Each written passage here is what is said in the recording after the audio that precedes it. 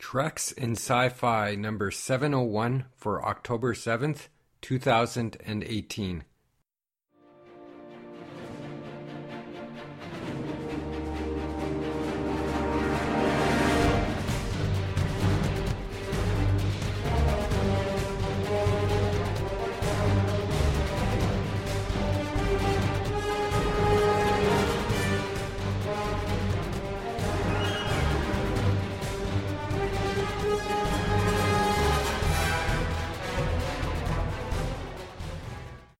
Hello everyone, this is Jeff, Jedi Jeff as well, and this week I am guest hosting Treks in Sci-Fi. Back in the seat, Rico asked me to jump in and guest host, and I happily agreed, and looking forward to the show today. I'm going to be talking about another ship. I'm going to talk about a ship that, one of my favorite ships from the Next Generation, the Ferengi Marauder. So that will be the ship that I'll be talking about today. But first off, I got some congratulations in order. I'd like to congratulate Rico on the recent milestone of 700 episodes. Congratulations, Rico. That's a great accomplishment. Not many people get to 700 podcasts. So give yourself a real pat on the back. Great job. Like I say, it's a great community, and happy to have known you for quite a number of years. I was fortunate enough to get to meet you a few years ago back at Star Wars Celebration, and it was such a privilege to be able to meet you, as well as a few of the other people like Chris and Joe. So, and I've had opportunities to meet a few other people throughout the years. Like I say, I got to meet Rick Moyer as well. So it's always great when you get to actually meet people that you interact with online. So congratulations, Rico, again on 700 episodes.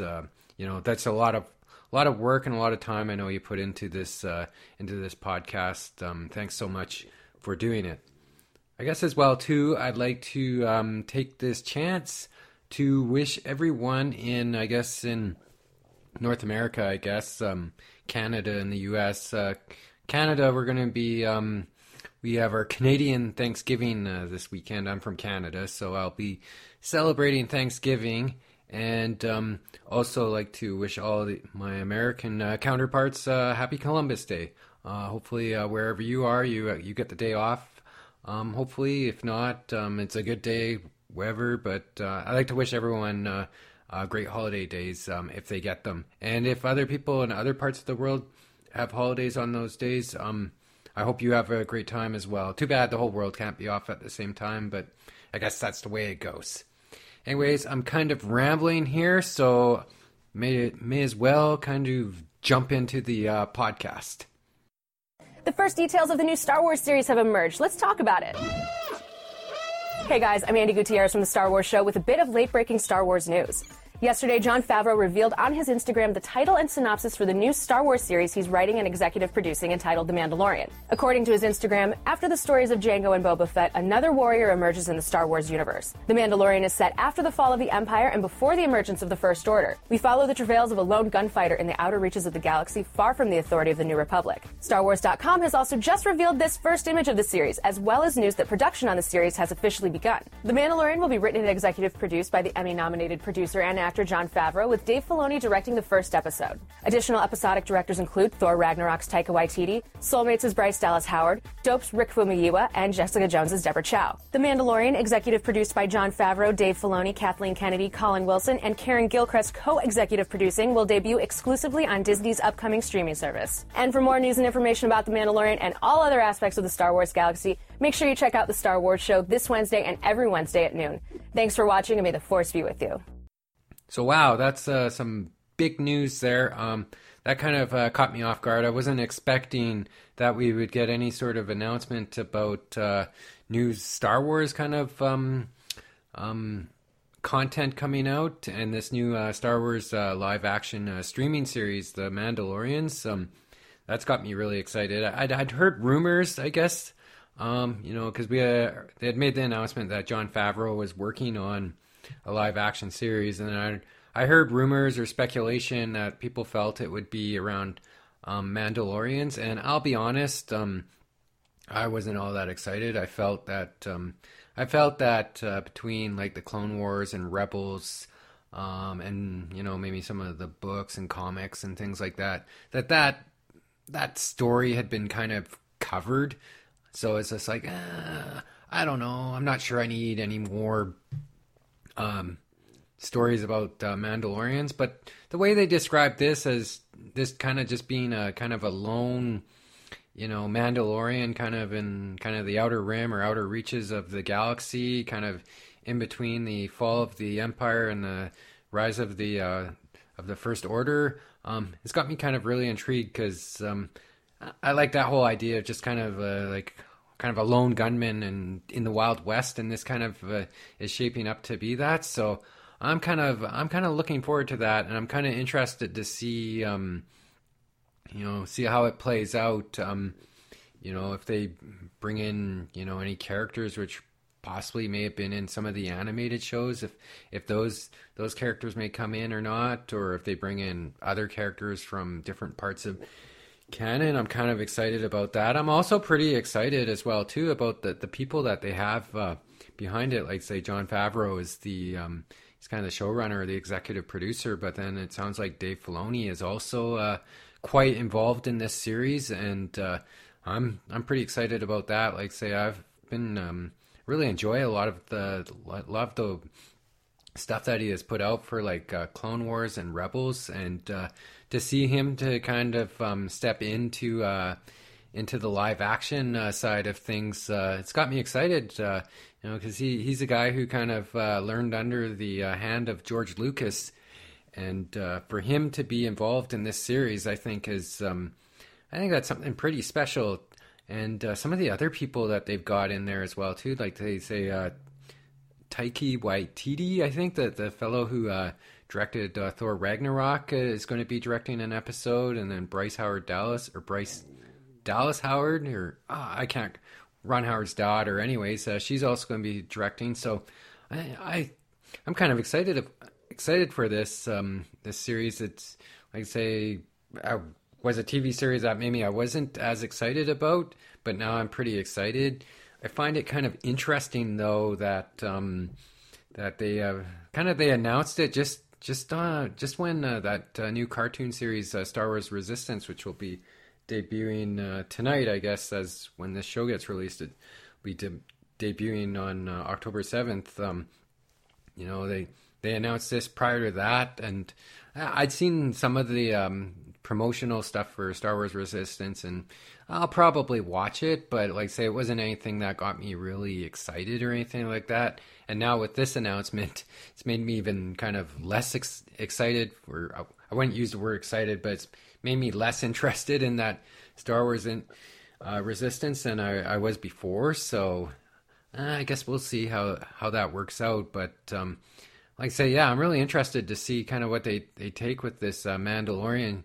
And I wonder if they'll do any sort of flashbacks, because Jon Favreau had voiced a character in the Clone Wars, I believe it was Pre Vizsla, which was a Mandalorian. So I wonder if they'll flash back to maybe him playing that character or him voicing that character, and do some flashbacks to the era during the Clone Wars or something like that. That would be kind of interesting. Of course, Pre Vizsla, he died in the Clone Wars at the hand of Darth Maul. Spoiler alert, sorry for anyone who hadn't seen the Clone Wars, but it'll be interesting if he might kind of bring that character or references of that character into his show. Like I say, I'm kind of interested in that. So anyways, those are kind of my thoughts on the Mandalorian news that we just got, and kind of excited about that. I guess other news, I'm sure Rico's going to be covering this off in the next podcast, but they're starting to release these Star Trek Discovery shorts, and I've watched a little bit of the first one. I'll have to finish watching it, but it looks pretty good. I was kind of surprised at the length on these things. I when I heard shorts, I thought like a couple minutes. I didn't realize they're going to be like 15 minutes or so. I was like, wow, that getting a decent story there. So I'm kind of interested or looking forward to finishing watching it. I just kind of started watching it. I go, wow, this looks pretty good. I was just watching it on my laptop. Then I thought, well, you know what? I kind of want to watch it on a larger screen. So I'm going to watch that a little later after I've finished recording this podcast. But anyways, I look forward to Rico kind of covering off some of these shorts. Like I say, I'm sure he'll have some good thoughts on that. So anyways, rambling on again. So I think it's time for me to take a quick break, and then I'll be back with kind of my main topic for this podcast. We are within visual range, sir. On screen. It is a Ferengi transport ship, Decora class. That's the same Ferengi vessel that entered the corridor a week ago. Captain, I am picking up power emissions from the Ferengi vessel. They are locking weapons. Shields up!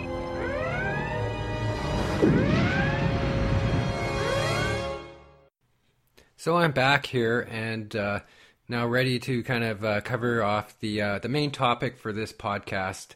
And that topic will be, as I mentioned earlier, is I'm going to talk about another ship. This time, this is one of my favorite ships from the TNG era of Star Trek, and that is the Ferengi Marauder, or the Decora class ship.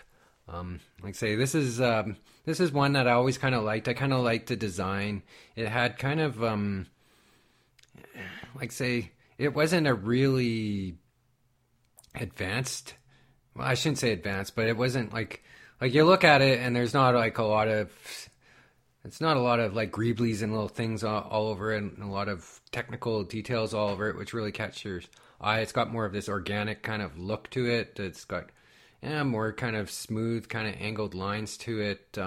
Like say, it's kind of designed after what they kind of referenced, kind of a strange horseshoe crab-like design to it. So it's got this kind of roundish design to it, but then it's got like the front end of the ship has kind of got more of an aggressive kind of look to it, like almost of a predator type look. And then it's got like the sides of it, like the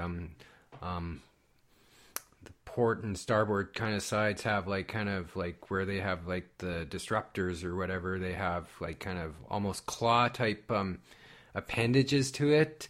And then the front, like the bridge area, also looks like they have little kind of just way it kind of the ends kind of point out and protrude. It looks kind of like it looks like some sort of like crab type creature, or some kind of aggressive type creature, which really goes hand in hand, I think, well, with the Ferengi, because they're kind of they're not overly like they're not the more aggressive type species in the Star Trek universe. But that said, you get in front of their quest for profit, and they get pretty angry. But like I say, I just, there's something about this ship, and then even the color of it. It's got this kind of rusty type brown color to it, and it was always a ship that I really found, like say, quite interesting. I guess too, it kind of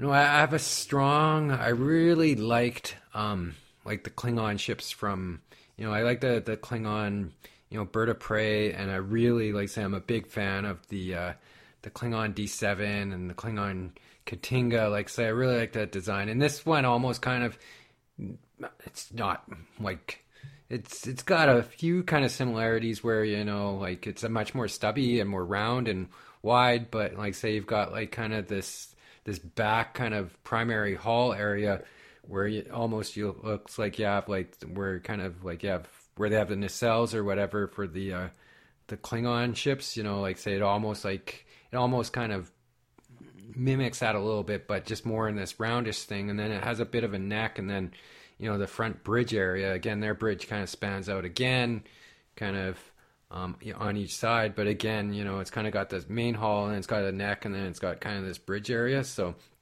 I guess I find it kind of reminds me a bit of those Klingon ships, like say, which I so enjoy. So that's probably why I like this ship, even though it's a much more round and stylized and organic type look to it. like I say, I really, it's a real favorite of my ship, real favorite ship of mine. Get those words out properly. So, anyways, I'll go over a few of the details on it. I'll go over first the in-universe type kind of details on this ship, and then I'll talk a little bit maybe more about some of the design on it as well. So, from an in-universe standpoint, let me first say that Captain Jean-Luc Picard stated that this was a very impressive design for the ship, and that Geordi LaForge, Lieutenant Commander Geordi LaForge, almost as fast as a Galaxy-class starship. And this ship it's a pretty big ship, slightly smaller than a Galaxy-class starship, but like I say, it was a, I guess like I say, it was kind of a formidable ship. It wasn't necessarily capable to stand up to some of the better class of Federation ships.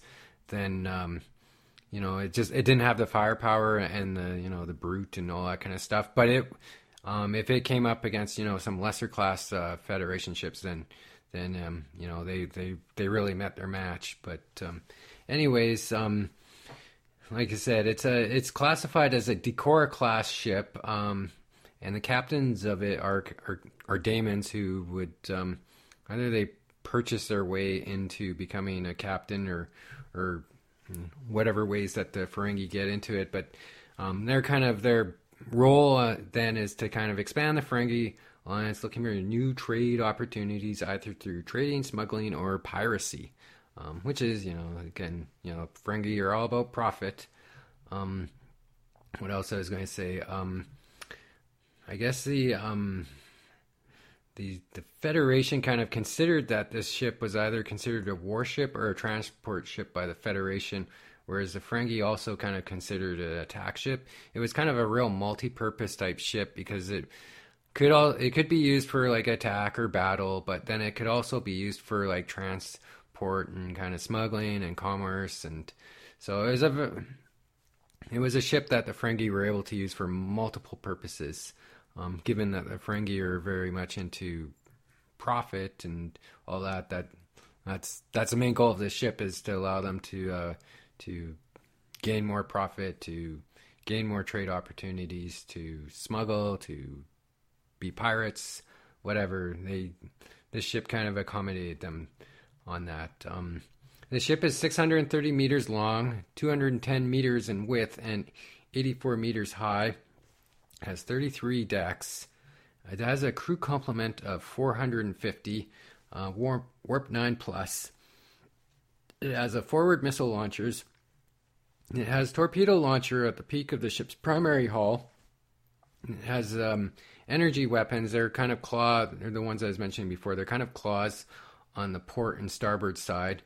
And then they also have, some of the ships have a electromagic pulse weapon and that's at the aft of the ship, and what it will do is it can be used to weaken deflector shields on Federation ships. So that might give them a bit of an advantage when it came to battle. If they don't have they're not the ship that the Federation ships are. But if they weaken the deflector shields, that might give them a bit of an advantage. As well, too, what else do we have here? They also have kind of a large attack ship, which is kind of on the belly of the ship, and that's meant for as kind of a drop ship for kind of planetary raids. But that wasn't really ever seen very much in the TV series, if ever. They kind of designed it, but then none of the scripts ever called for it for the episodes that the ship had kind of shown up in. So kind of an interesting note. And then they're also outfitted with shuttles and things like typical starships would have.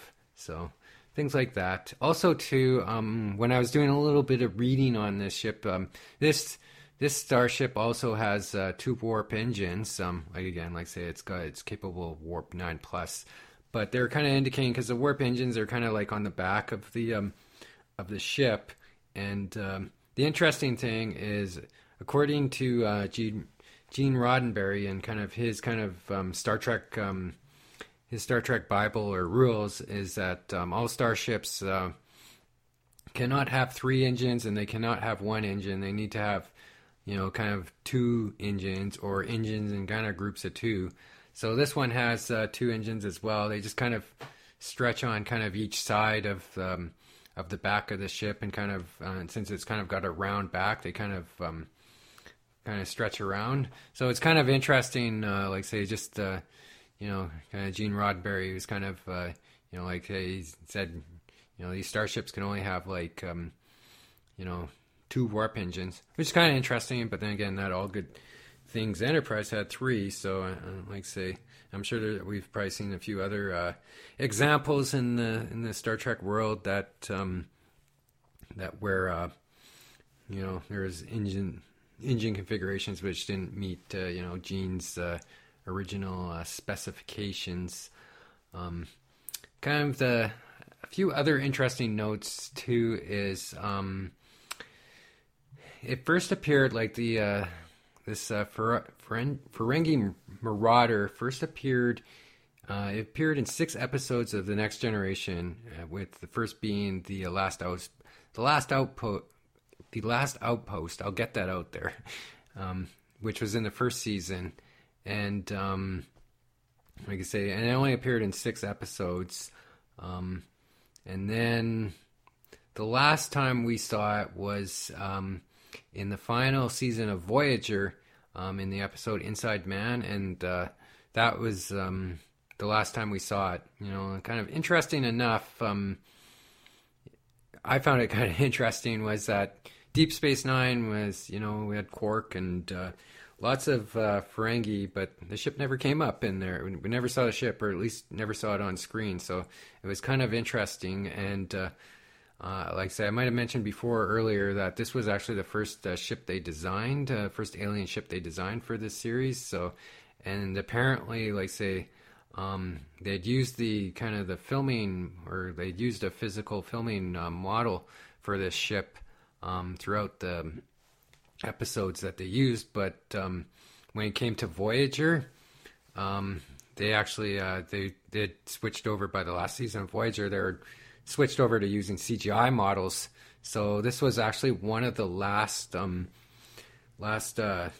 Star Trek ships, which was a physical model, which was kind of converted over to a CGI model. So in that last season of Voyager, that this model was actually CGI model. They had actually pulled out the actual physical model out and kind of scanned it into the computer to kind of build the CGI model. So that was kind of interesting. I was reading some other notes on the design of the ship, like the process on the design of the ship, and it was kind of interesting. Like say, it was designed by one of the model builders named Andrew Probert. He is quite well known in Star Trek for designing a lot of the ships. Like I say, like a lot of those guys, like I think it's just dream job. Like if I had the skills to build models, and I was able to work on like Star Trek, I'd be like, oh, this is like the dream job to be able to build models and all that, and design new ships. So anyways, it was designed by him. I'll read a quote that he had said about the model. I thought it was kind of an interesting quote. He said, "The Ferengi ship I wanted to have not only an obvious shape difference, but a texture difference as well. The original description of the Ferengi ship was a horseshoe crab design with a neck that would extend. The front of the ship I wanted to look fairly dangerous. Something that seems real dangerous looking to me are the pincers on an earwig insect. I designed the front of the ship to basically have that shape. On the underside of the vessel is a boarding ramp, which can be seen when the ship turns around. The back of the ship is basically used for cargo storage, seeing how the Ferengis are traders. As it happened, the horseshoe crab design coincided with Gene Roddenberry's dictum of warp engines operating in pairs. In pairs, I'd say. So again, like I say, that was a bit of a quote from Andrew Probert about the design on the ship. And I found that interesting, like how they kind of came about with the design of it. And they kind of said they came about this horseshoe crab. They kind of picked that design kind of based off of, I guess one of the producers on the show had a little horseshoe crab or sea creature on his desk, and they kind of got the inspiration for the design from that. So I found that kind of interesting, and another thing I was kind of reading as well too about this model was that they had a few different models for this. They had like a larger kind of studio scale model that they used, and then they had like kind of a smaller model. And they had built this studio scale model, and then they kind of made it articulated because there was certain postures that they wanted this ship to have. Like they wanted the ship to have kind of an aggressive posture, and when that happened, like say maybe the disruptor weapons would on the port and starboard sides would kind of extend out of the ship and kind of give it a more aggressive look. But then they also had a posture that they wanted to have for when the Ferengi may surrender, where the neck of the ship would kind of extend and kind of it would kind of expose sensitive areas, and that was meant as like a sign of surrender. And so they had tight timelines, and they were trying to develop these kind of articulated pieces into the ship because they're saying, the script was calling for this or that, for the ship to do this or to do that. And like say, the model builders would get the information from like the production, the people doing the production on the show, and they're trying to get that in there, but and they did get that in there, but then I guess when they're doing like production and all that, then they started, like editing, and then, we only have so much time for this shot. So then they start dropping things. So then they didn't really need that. And then as well too, they had done some shots where they extended the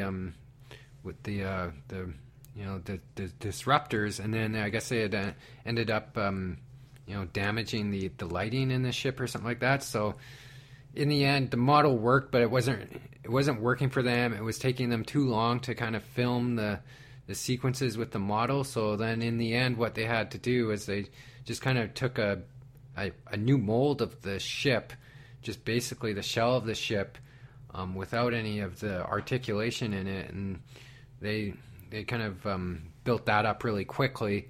And then for the most part, that's kind of the model that they kind of used for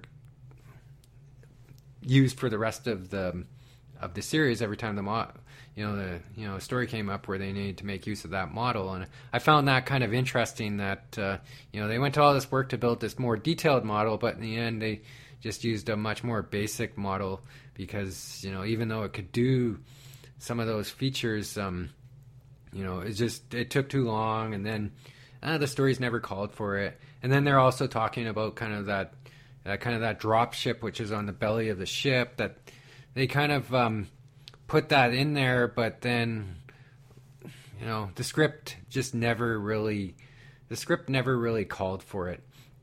So they never ended up using it, and I think they even kind of said, some ships would have it, other ships wouldn't have it.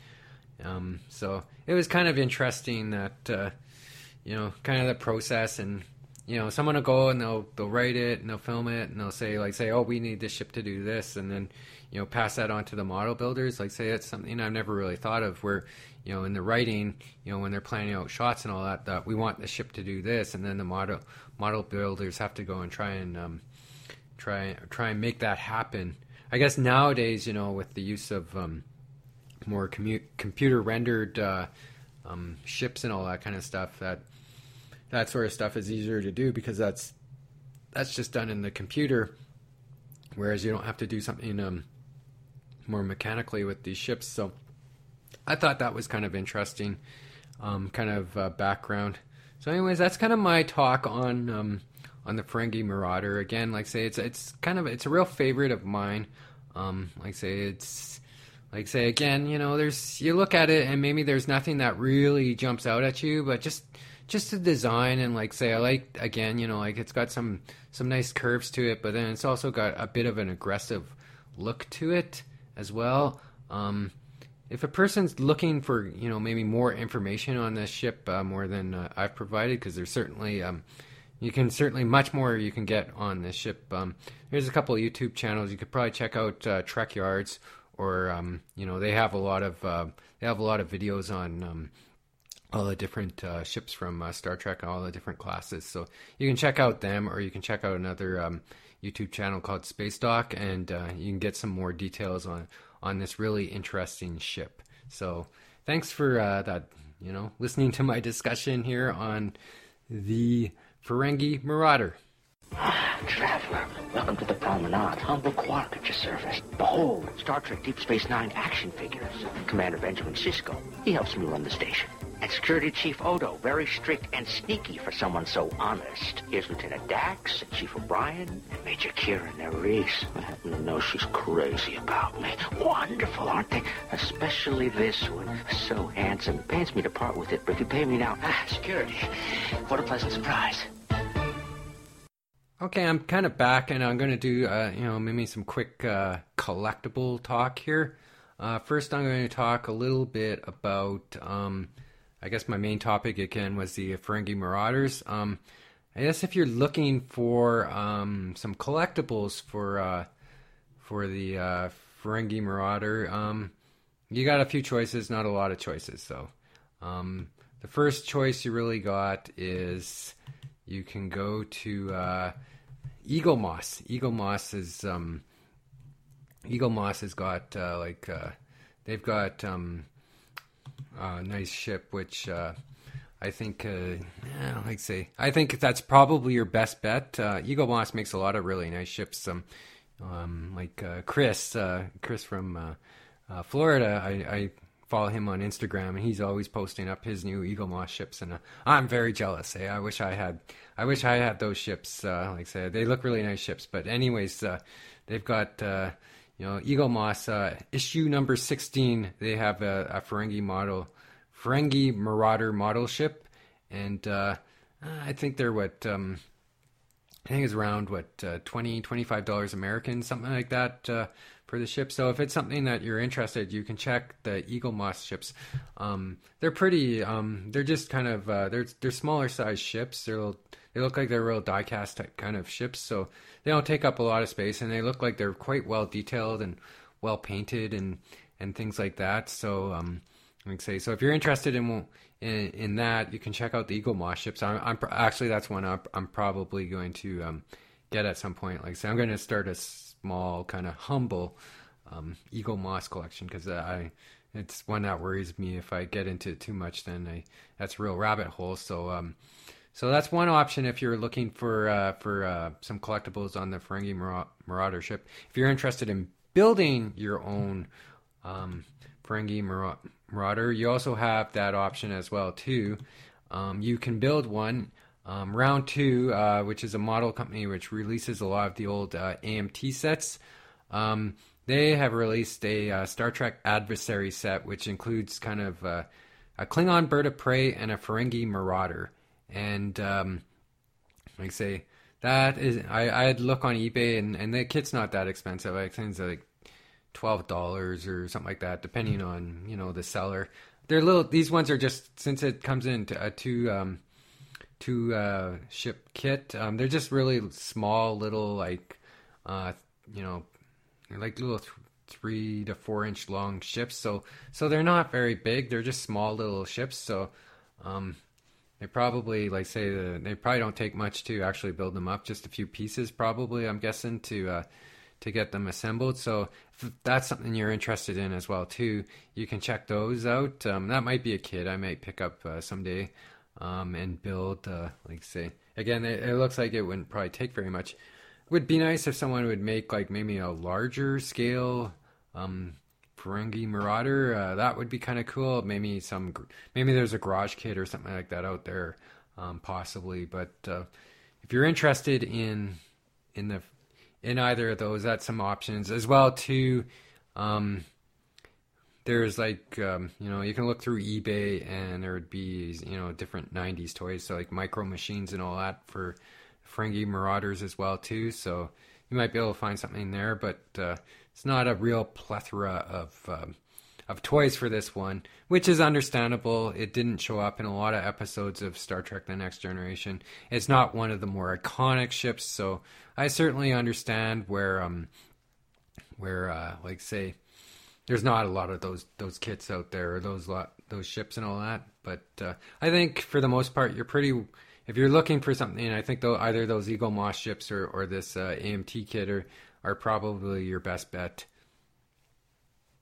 I'm going to kind of finish off this podcast with one more kind of discussion. I'm going to talk about a Lego kit that I've been building for the past few months.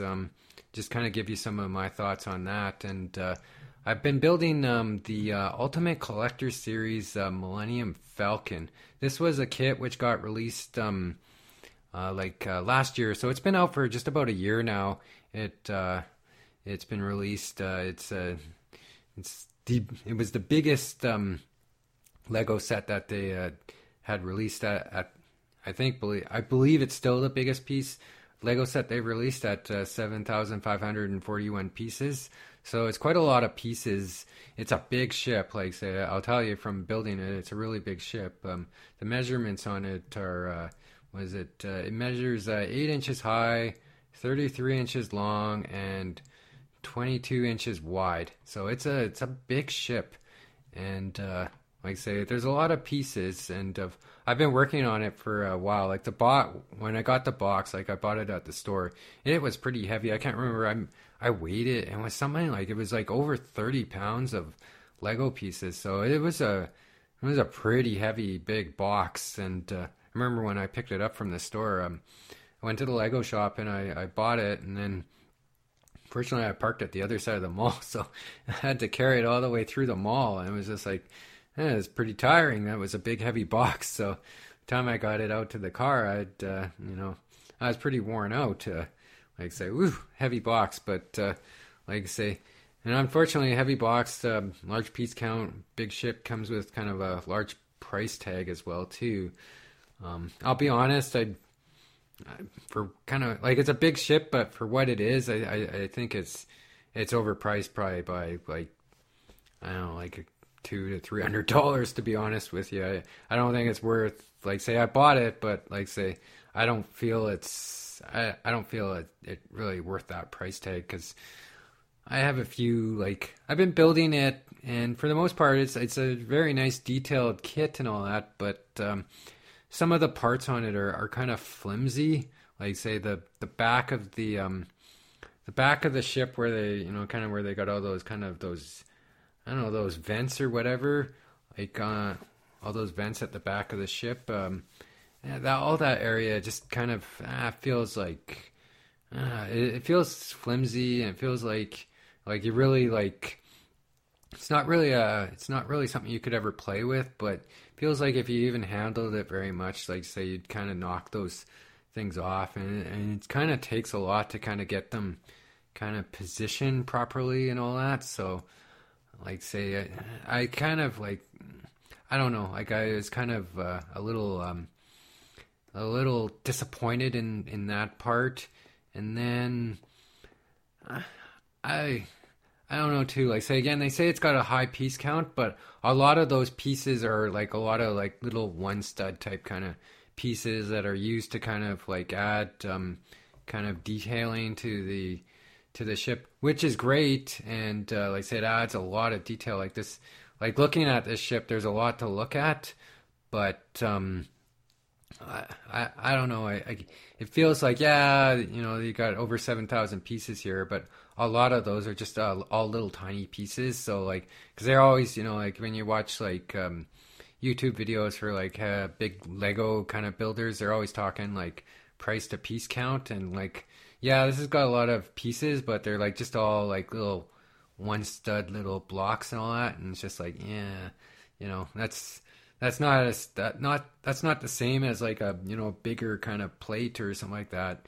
So just, I don't know. It feels like a lot of these pieces are just little tiny pieces. So again, I just feel for the price on this that it's kind of way overpriced. I guess the other thing, I guess I feel a little disappointed that, you know, it was such a high price that I felt that maybe they could have added some electronics in there, some lights or something like that in there, but there isn't. There are some, you can get some aftermarket kits for it, you know, to kind of light it up. But I just feel like, for that price, you know, I thought they could have added some lighting in there. And I found as well, too, I was a little disappointed with the way they kind of handled, like, kind of the engines in the back. Like, they've got, like, this kind of this blue tubing, but when I fit it in there, it doesn't align. It looks kind of sloppy, and it's just like, I thought that could have been handled a bit nicer. But like I say, I guess it's kind of Lego, and it's got to kind of fall into that. But overall, like say it's been quite the build. Like say I'm about 80% done, so I'm feeling I should be done in the next week or so.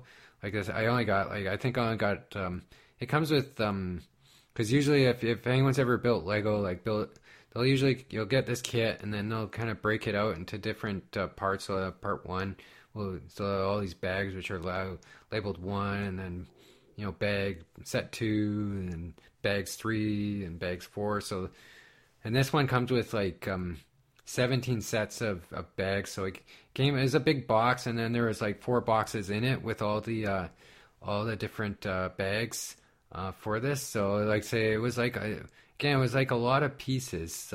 Like say it's a big ship, and like say my challenge after I'm finished is finding a place to display it. I kind of have an idea where I'm going to display it. And one of the main reasons why I bought this was like it was like a year or two ago I'd bought a Mega Bloks kind of Enterprise, and it was a really large studio scale sized Enterprise Mega Bloks, and I built that. And I thought, well, you know, if I've got this Enterprise, I would like to have, like, you know, the Millennium Falcon as well. So I thought, well, I'll get this Millennium Falcon.